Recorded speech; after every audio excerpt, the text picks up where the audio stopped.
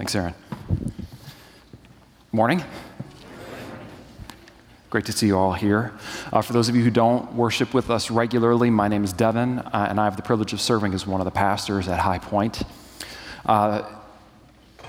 If you haven't been looking at your liturgical calendars, it would be easy to forget that this is the third Sunday of Easter. So consider this your friendly reminder that Jesus is still risen,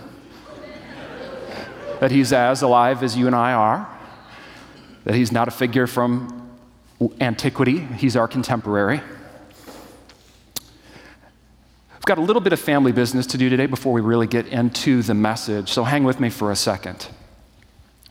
If you have been a part of High Point Church for any length of time, if you've gone to an Explore class, if you've gotten involved in any of our ministries, then you might have heard somebody from High Point describe our, quote, ministry model, like the way we think that the life of God is manifest in our community. And we boil it down to three words: connect, grow, and serve. And because I don't get to preach on this text today, I'm just going to use it here to explain connect, grow, serve. But if you're going to look at John chapter 15, there's this great image of Christian life as the vine and the branches. And sounded familiar? Right? So connect. Connect with God. Connect with the rest of the body of Christ. Get grafted into the vine, who is Jesus. Grow. Because you're in the vine and Jesus is giving life to you, you're going to grow. But then the point to the growth isn't just to grow and become a more impressive branch in the vine.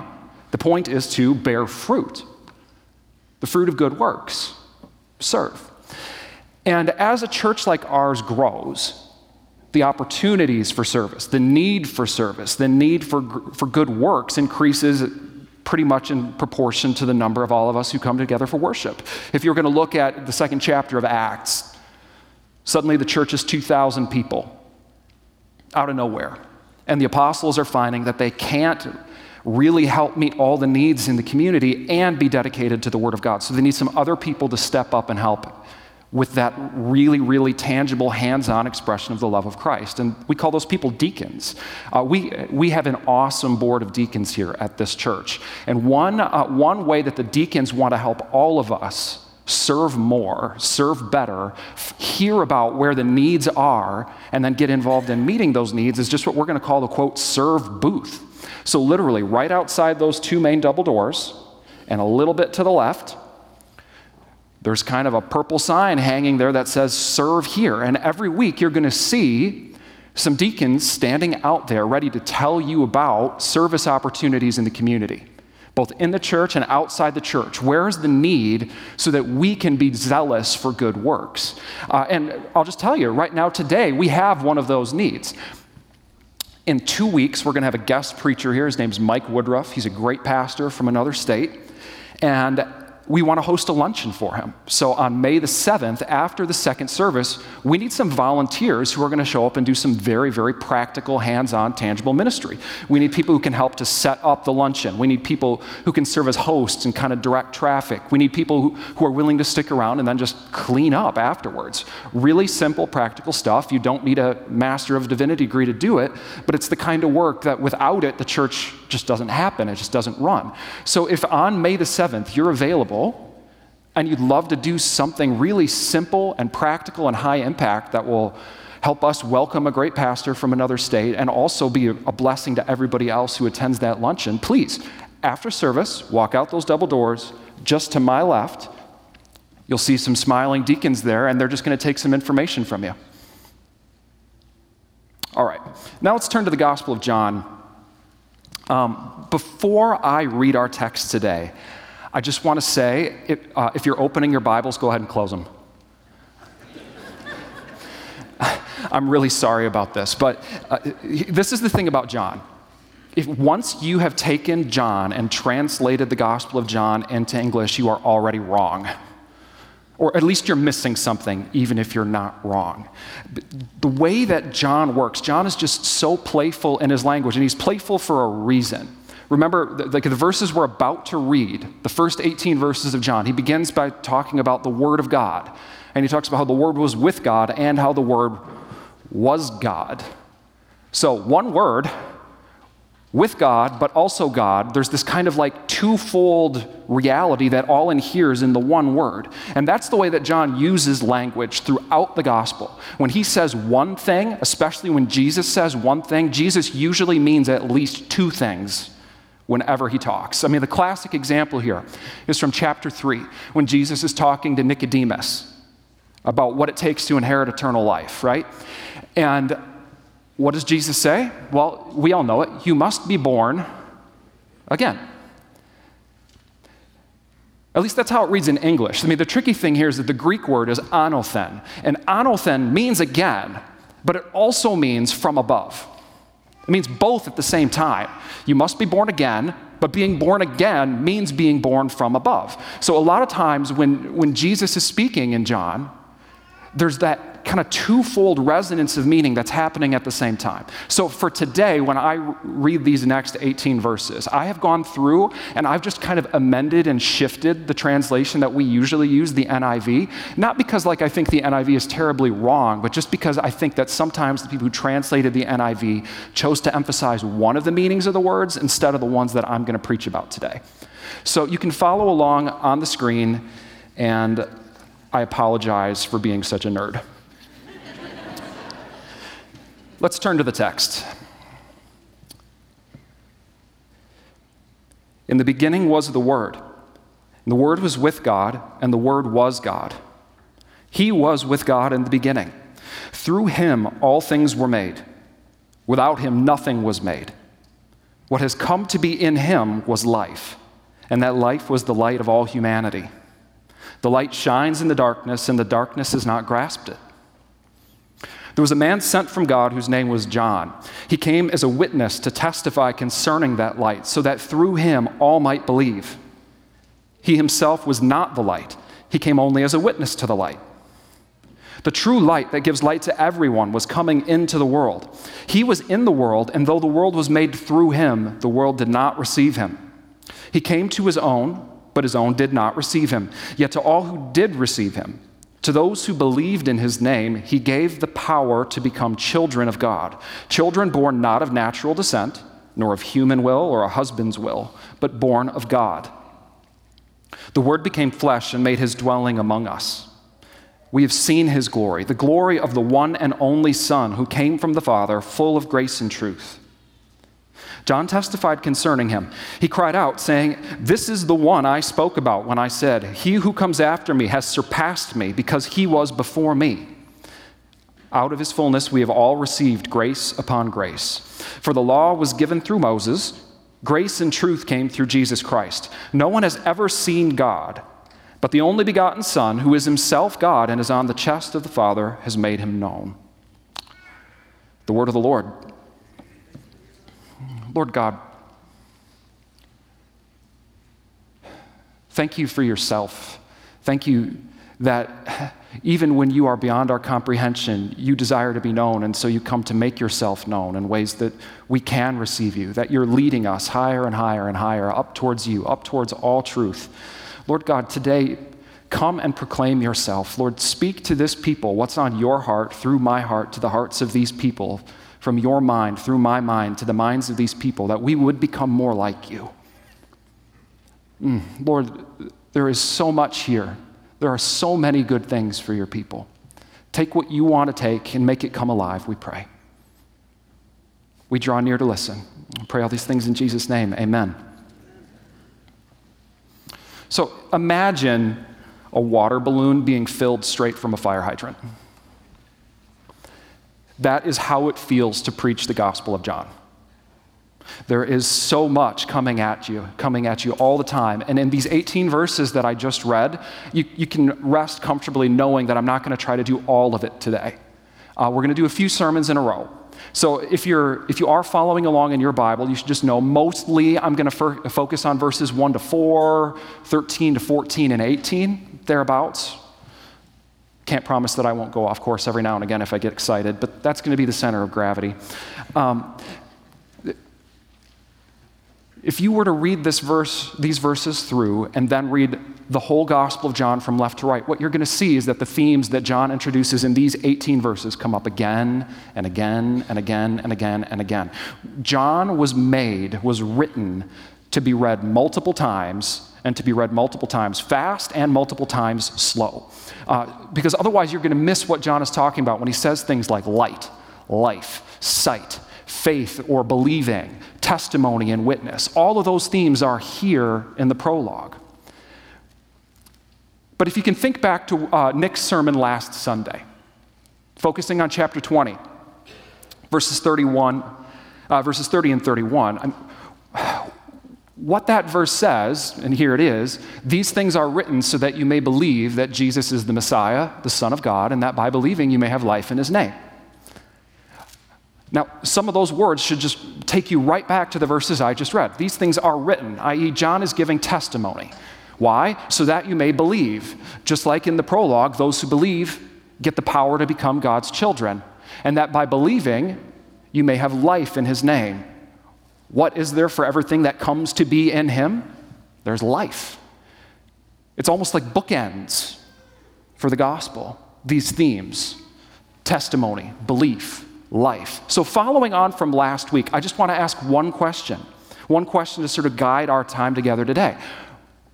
What's life? What is it really? That's the question for today, and you might think that a simple question like that would have a straightforward answer. Not when I'm done with it. In one sense, the answer is easy, or at least it's easy sounding. The answer is that Jesus, who is God, is life. And that because he is life, we also can become life. Now, that's easy to say, but in another sense, it's super difficult because it stretches the way that we're going to think about God, the way we're going to think about ourselves, the way we understand basic words that we think we know what we mean when we use them in everyday conversation, like life and living. So let's think about it. Just going to start in verses 1 and 2. In the beginning was the Word. The Word was with God, and the Word was God. This one was with God in the beginning. And then John goes on to describe the moments of creation, how it's through the Word that everything comes into being. John starts basically by explaining the story of Genesis chapter 1. That's the story that you should have in mind when you read the prologue to John, that moment when there is nothing and then suddenly things are exploding into being as God speaks. What John is saying is that when you read Genesis 1, you are seeing the Son of God at work as he is in himself. But when you hear that little bit of the resonance of the story in your ears, it should call to mind the whole story, like not just those first days of creation. So think about how the story goes. Eventually, God creates human beings, man and female, in the image of God. They get the spirit of life breathed into them. They're tending the garden. Then the serpent comes, deceives them. They take the fruit that God said, don't eat of this tree, and the result is death. Cursing, like the ground is cursed. Reproduction is cursed. And then God says to himself, you know what? If these human beings stay in the Garden of Eden, they have access to something called the tree of life. And if they eat the tree of life, they might live forever. So we have to cast them out of the garden. And then, Genesis 3:24, he drove the man out.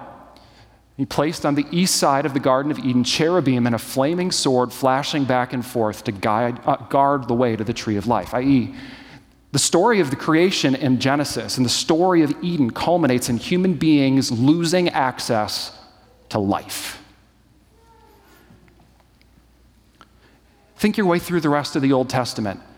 It's just punctuated with stories then of horrific death. For Adam and Eve themselves, it's the story of Cain and Abel. Can you imagine the first time in recorded history where human beings walk out in the field and then they find a corpse? And it's not just a corpse. They look down and they see it's their son. The horror that's got to wash over them. And just keep flipping forward through the Old Testament from there. It's one of the most terrifying things about the Old Testament is that people learn that even coming too close to God means death. Because the impurity and the sin that we are is incompatible with who he is in his holiness and in his life. So like in the wilderness, what God says to Moses on the mountain is, no man can see me and live. And when two priests named Nadab and Abihu go in to worship God, but they do it in a way other than the way that God has commanded, they die there in the presence of God. Or think about the story of Uzzah.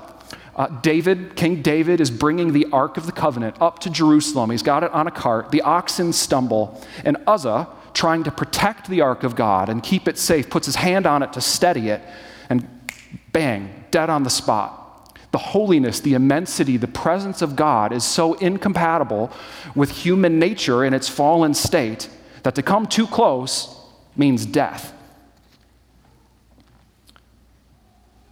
Now, that's a few people from the Bible who died in the presence of God, but those of you who have lived longer than a few years, you know that for most of us, for most of humanity, we just die in the countless ways that human beings die. Old age, disease, freak accidents, warfare, shipwrecks, car crashes, medical mistakes. We die by suicide.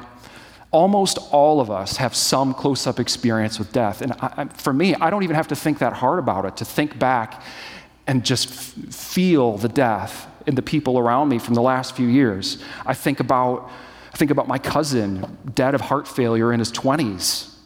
I remember some very dear friends of mine from Australia whose daughter Dorothy only lived a couple hours. I remember those funerals. We all have those experiences. This wears on us deep in our bones, whether we let ourselves think about it or not. Because let's face it, lots of us are really good at dealing with the cognitive dissonance that comes from that intense awareness of impending death for us and for the people that we love, and just forcing our way ahead. And this is the context where the promise of God comes in, where we're all just worn down by the experience of death, knowing that it's coming for us and for the people that we love. This is what God says in Isaiah chapter 25. On this mountain, he will destroy the shroud that enfolds all peoples, the sheet that covers all nations. He will swallow up death forever. The sovereign Lord will wipe away the tears from all faces. He will remove his people's disgrace from the earth. The Lord has spoken. I mean, think about that. What Isaiah is basically saying, literally, is that God eats death for breakfast. And that's what God will do. God will end death to the degree that you ended your toast this morning. It's over. It's done. It makes me think of the last couple lines of my favorite poem, John Donne's Death Be Not Proud. This is what Donne says. He says, one short sleep past, we wake eternally, and death shall be no more. Death, thou shalt die. That's basically where John 1 is leading us.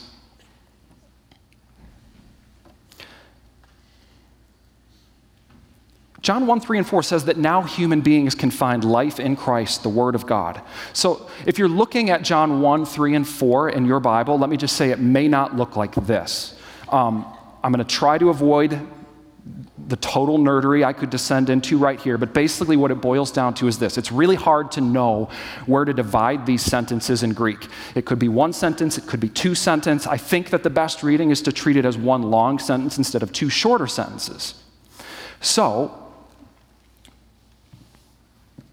what had come to be in him was life. What has come to be in him was life. I want to spend most of my time in the next few minutes just unpacking these two simple phrases, in him and life. Let's start with life. We live at a time in human history, and in particular, like this moment in Western culture, where most people who have thought about life, if they've bothered to think about it with reference to the natural world, the stuff around them. We think about biology. If you see natural processes, cells dividing, things growing, things producing fruit, like trees, plankton, fish, mammals, human being, then we'd say that that thing is alive, as opposed to like innate. Most of us don't operate with that level of sophistication on an everyday basis. If someone were to ask you what life is, you'd probably just kind of stare at them dumbfounded, and that wouldn't be a failure on your part, because there are some things that are just so fundamental that we have to act as if we know what we believe, even if we couldn't articulate it. And this is one reason why Jesus has to warn us repeatedly about misunderstanding and misusing life. This is why Jesus has to say in places like Luke 12 that we shouldn't think of our money and our possessions as our life. Our life doesn't consist in those things. Because when you're worn thin by the experience of death and you're looking to distract yourself from it, money and possessions and the comforts that they can provide are like the greatest narcotic in the history of humanity. But John doesn't see life this way. For John, life is a divine quality. It's a divine attribute. It's something that really belongs to God and only to God. A key verse here, if you were going to look throughout the rest of the gospel, this is just one of several, but you could look at John chapter 5, verse 26. John writes that just as the Father has life in himself, so he has granted the Son also to have life in himself. So think about that. God has life in himself. Any attempt to describe what life is that doesn't start with the letters G-O-D falls short of a completely robust and honest description of life. And because the Word was with God, and the Word was God, and God has life in himself, so also the Son has life in himself. And that is not something that human beings can attain to by moderating their biology the way some fancy transhumanists are trying to do it. It's not something that any of us can do when we desperately try to buy our way into happiness or fulfillment. Life is God. God is life. Any other definition, any other attempt to attain it necessarily falls short and will not satisfy. And one reason that this makes good sense, frankly, to explain life in this way, life as God, God equals life, is because God is not subject to biology, and so God does not die. God does not experience death. I love that John starts his gospel by talking about Genesis. There never is a time when God isn't. God was, God is, God will be. He does not come into being. He does not cease to exist with death.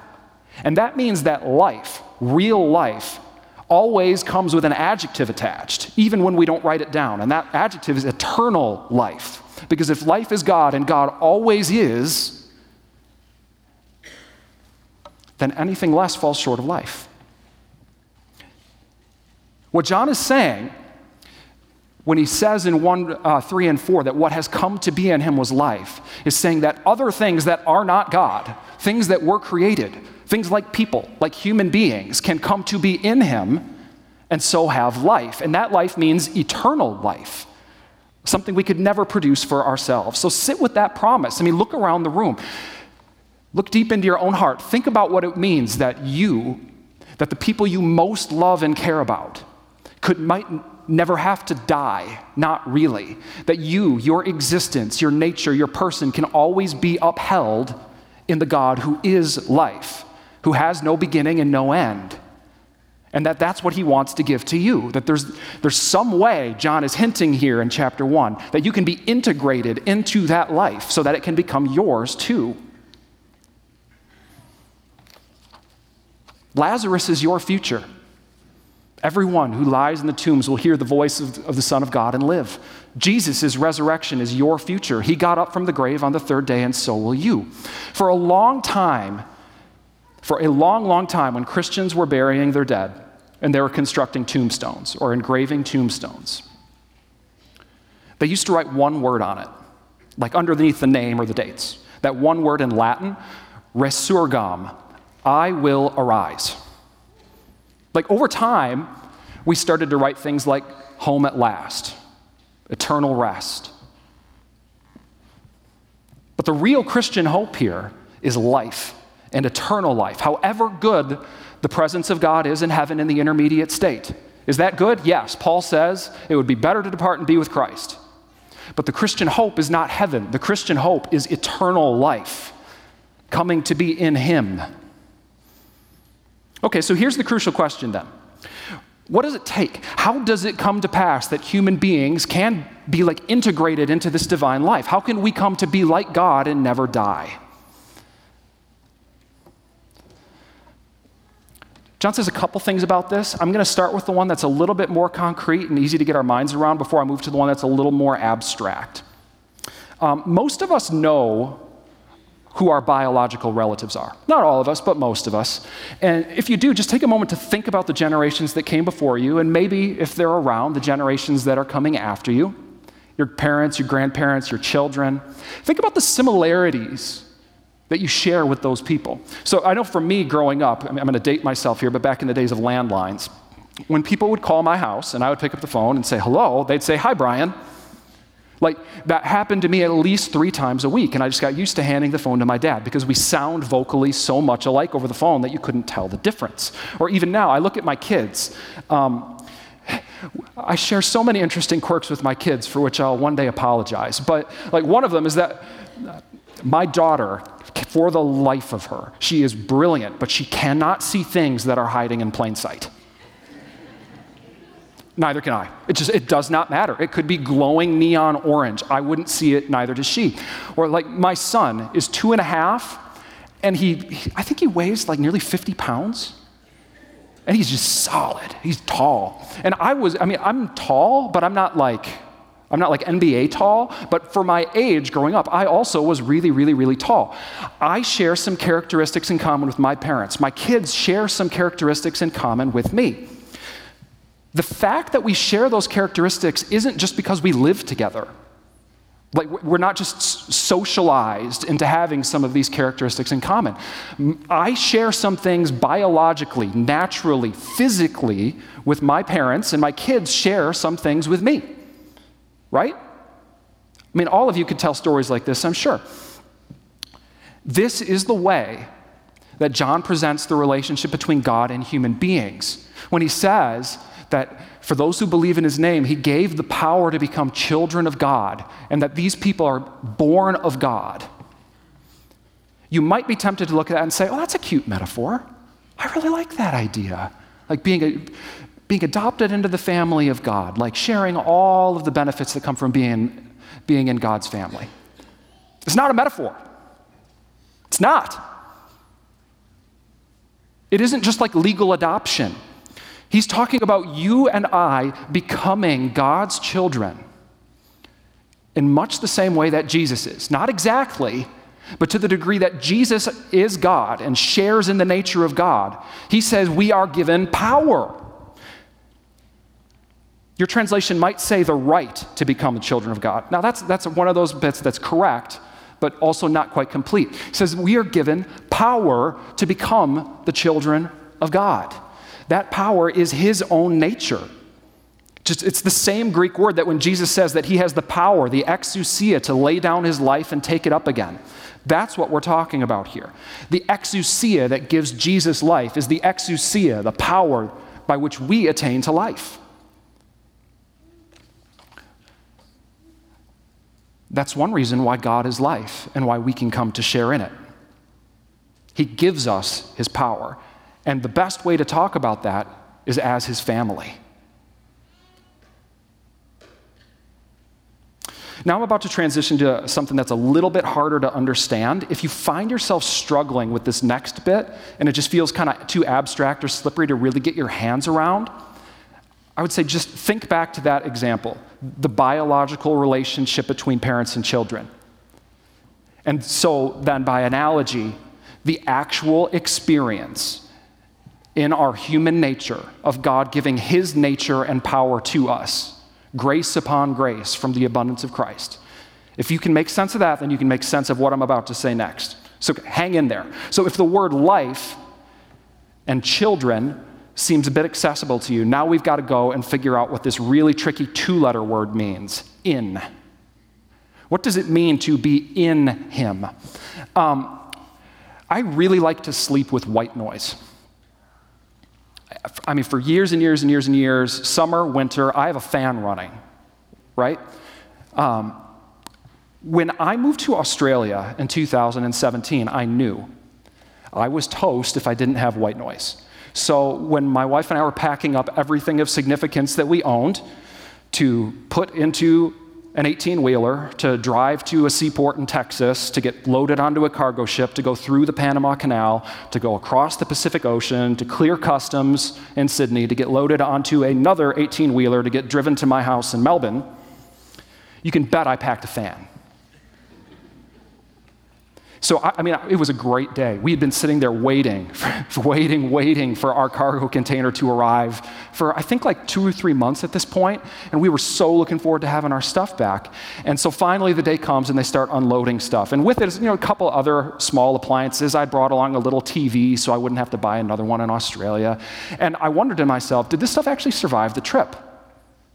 All that time on the boat, all that time crossing the ocean. So I grabbed this little TV and I went and plugged it into the wall and I saw the red light come on. I was like, yes. And then I went to keep unloading. And then I walked back past the room where I'd plugged in the TV and it was smoking. And I thought, ooh. So I grab it, I run it outside, I throw it down. Some of you already know what has happened here, but what I didn't know was that in Australia, everything is wired to 220. And in America, everything is wired to 110. So if you plug in an appliance that's designed to function at 110 into 220, it's going to blow. It's inevitable. It's only a matter of time, and it's probably not going to take very long.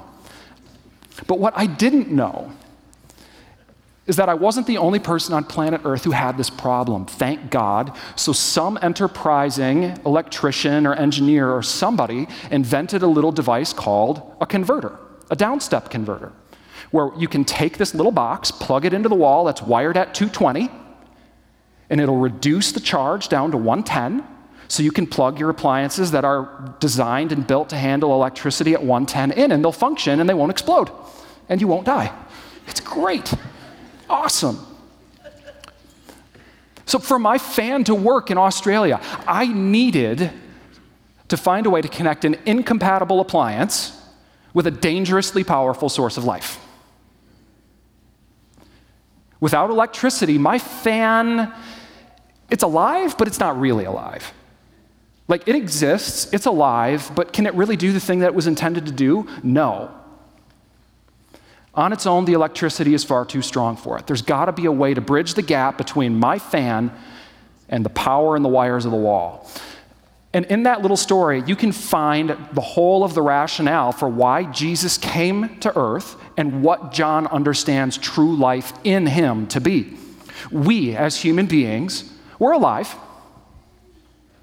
Every human being who's been born is alive, but it's like alive in air quotes.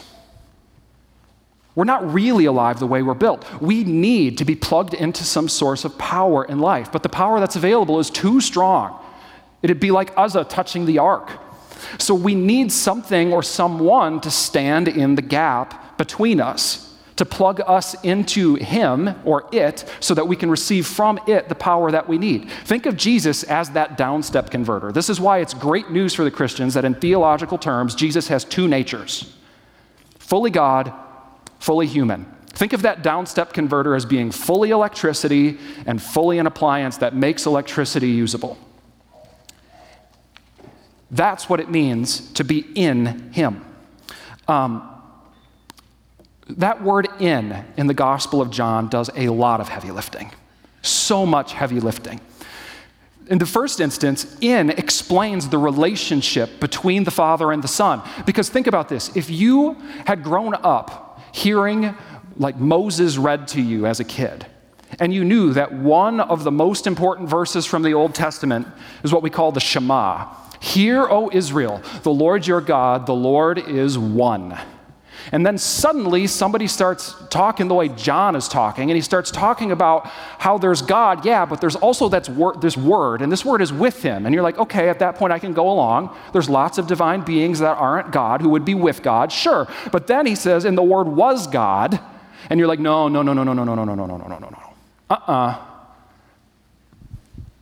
Suddenly the God you're talking about isn't the God that I think I know from the Bible anymore.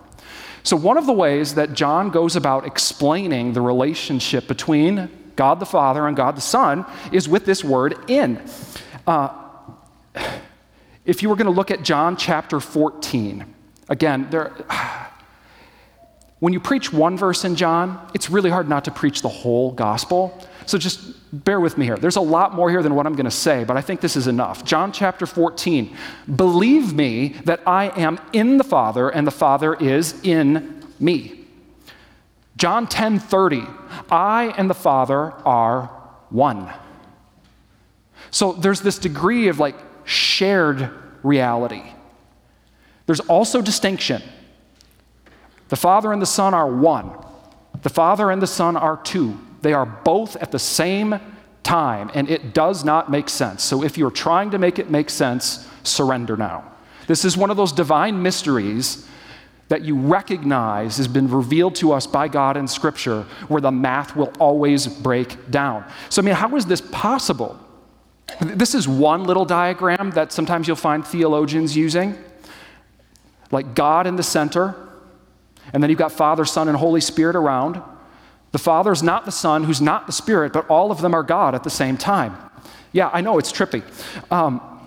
But here's the thing, that bit about the Father being in the Son and the Son being in the Father, and that explains the unity and the separation of the Father and the Son. That's the same way that John talks about you and me and God. John 14:20, you will know that I am in my Father, and you in me, and I in you. I've talked about this in the past in sermons sometimes, but this is what ancient philosophers called, quote, participation. And what ancient philosophers were interested in was what happens when you take two physical substances and you kind of mix them together so that they seem to like blend or almost become the same sort of thing. It's like what happens if you take a big chunk of bronze and you throw it into a fire until it becomes glowing and hot. Well, you'd say that the bronze has come to participate in the fire. It's taken on the character, the nature, the properties, the qualities of the fire itself. And this is what John is saying human beings are. We are the bronze that's been chucked into the divine fire so that the fire is in us, suffusing us, running through us. This is what's happening with my fan. That power, that electrical current is running through it so that now, in some sense, like my fan is electricity. If it's plugged into the converter that's plugged into the wall, and I start poking around inside my fan with a screwdriver, what's going to happen?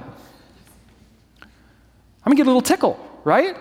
I mean, because that like actual electricity is in there. I can't treat my fan as if the electricity were just in the wall anymore.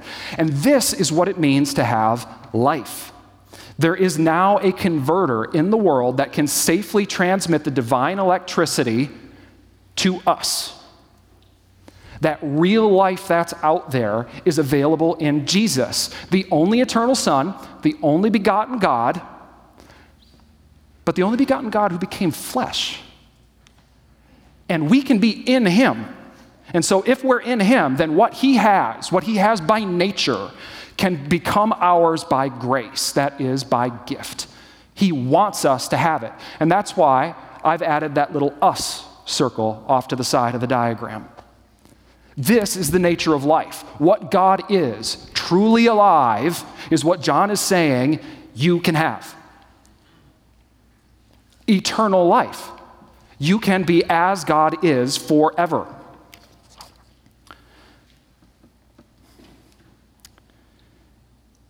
Worship team, you guys can get ready to come back up. There's this awesome story in the book of Genesis chapter 18, where Abraham kind of looks out in the distance and he sees that there's these three visitors coming to him. And there's this sense from the text, we're not just talking about human beings. Like these are kind of divine visitors in some sense, but there's three of them.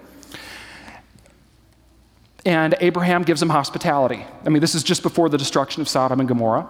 Abraham gives them hospitality, he prepares food for them, and then they sit down and they eat and drink together. And over the course of time, the longer Christians read that story, the more that they concluded that this is one of those clearest pictures in the Old Testament of the nature of God as Trinity. That God is three in one, one in three.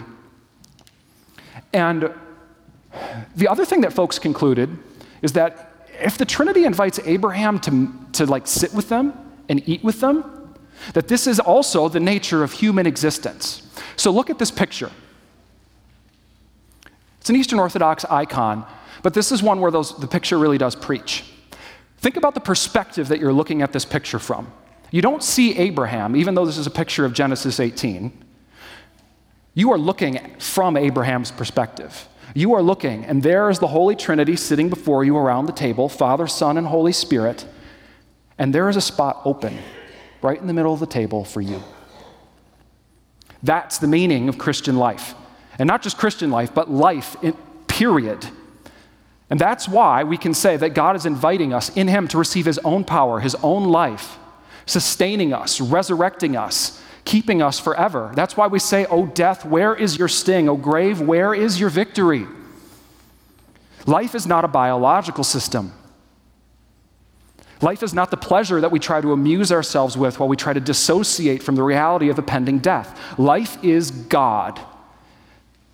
Life is Christ. And so Christian life is what happens to all of us human beings when we become God's children and we receive his nature. When we participate in him and the life that's in him now flows into us and becomes ours. So if you are a Christian, hear this. Basically what I've been saying for the last half an hour, whatever, is this is salvation. Salvation isn't just justification by faith. It is that. It doesn't just mean that your sins are forgiven. It is that.